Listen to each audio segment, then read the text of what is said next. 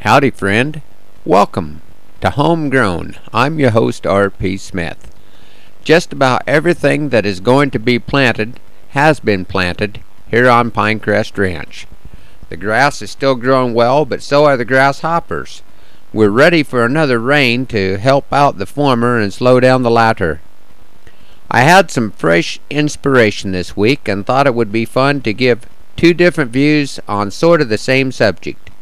I call this new poem, Waiting for My Sheep to Come In. This well-worn Hereford that I ride had sored my pony's hide. I found the trouble when I looked on that saddle's underside. Now my horse and I are pining for a new saddle lining, 'cause trying to work bareback has been hard on my pride.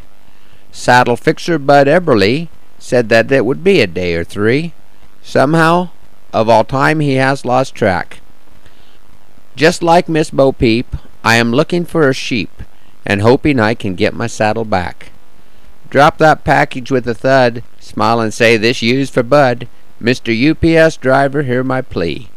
Say my sheep has come in, with a sheepish sort of grin.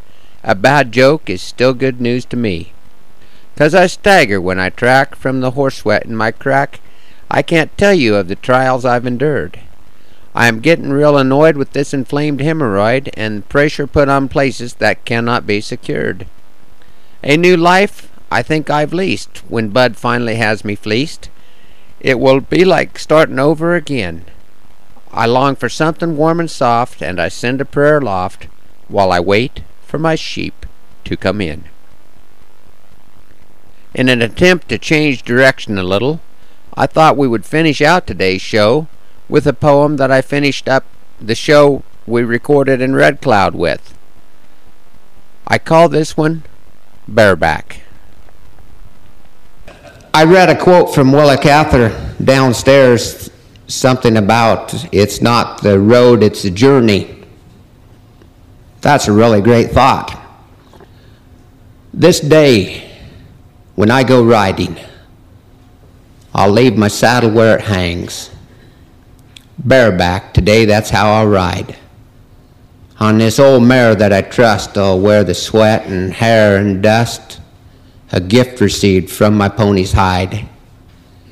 This day I will ride slower, so I will miss not even one of the miracles placed just beyond the view of those who know their destination, focused on their goal, overlook the beauty as they are passing through.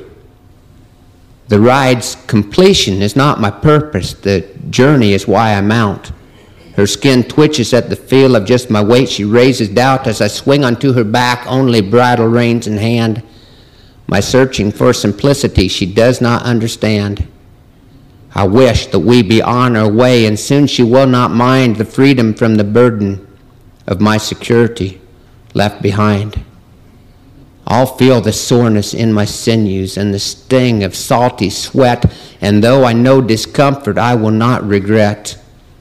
A life lived with nothing felt would surely leave me numb, and when the hard times come, I quickly would succumb. Are hard times to be avoided? My efforts would be in vain, and I would have no understanding of others' challenges or pain. If I could avoid all suffering, knowing joy would be the cost. No thrill of the moment, nor tragedy of moment lost. This day there is no hurry for my job to be done, no task to be completed, no battle to be won, and I will have the memory, should ever I look back, of the pleasure of a ride with saddle left on rack. Thank you very much.